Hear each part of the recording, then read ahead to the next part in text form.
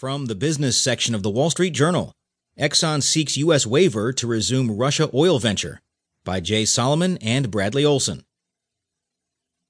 ExxonMobil Corp has applied to the Treasury Department for a waiver from U.S. sanctions on Russia in a bid to resume its joint venture with state oil giant PAO Rosneft, according to people familiar with the matter.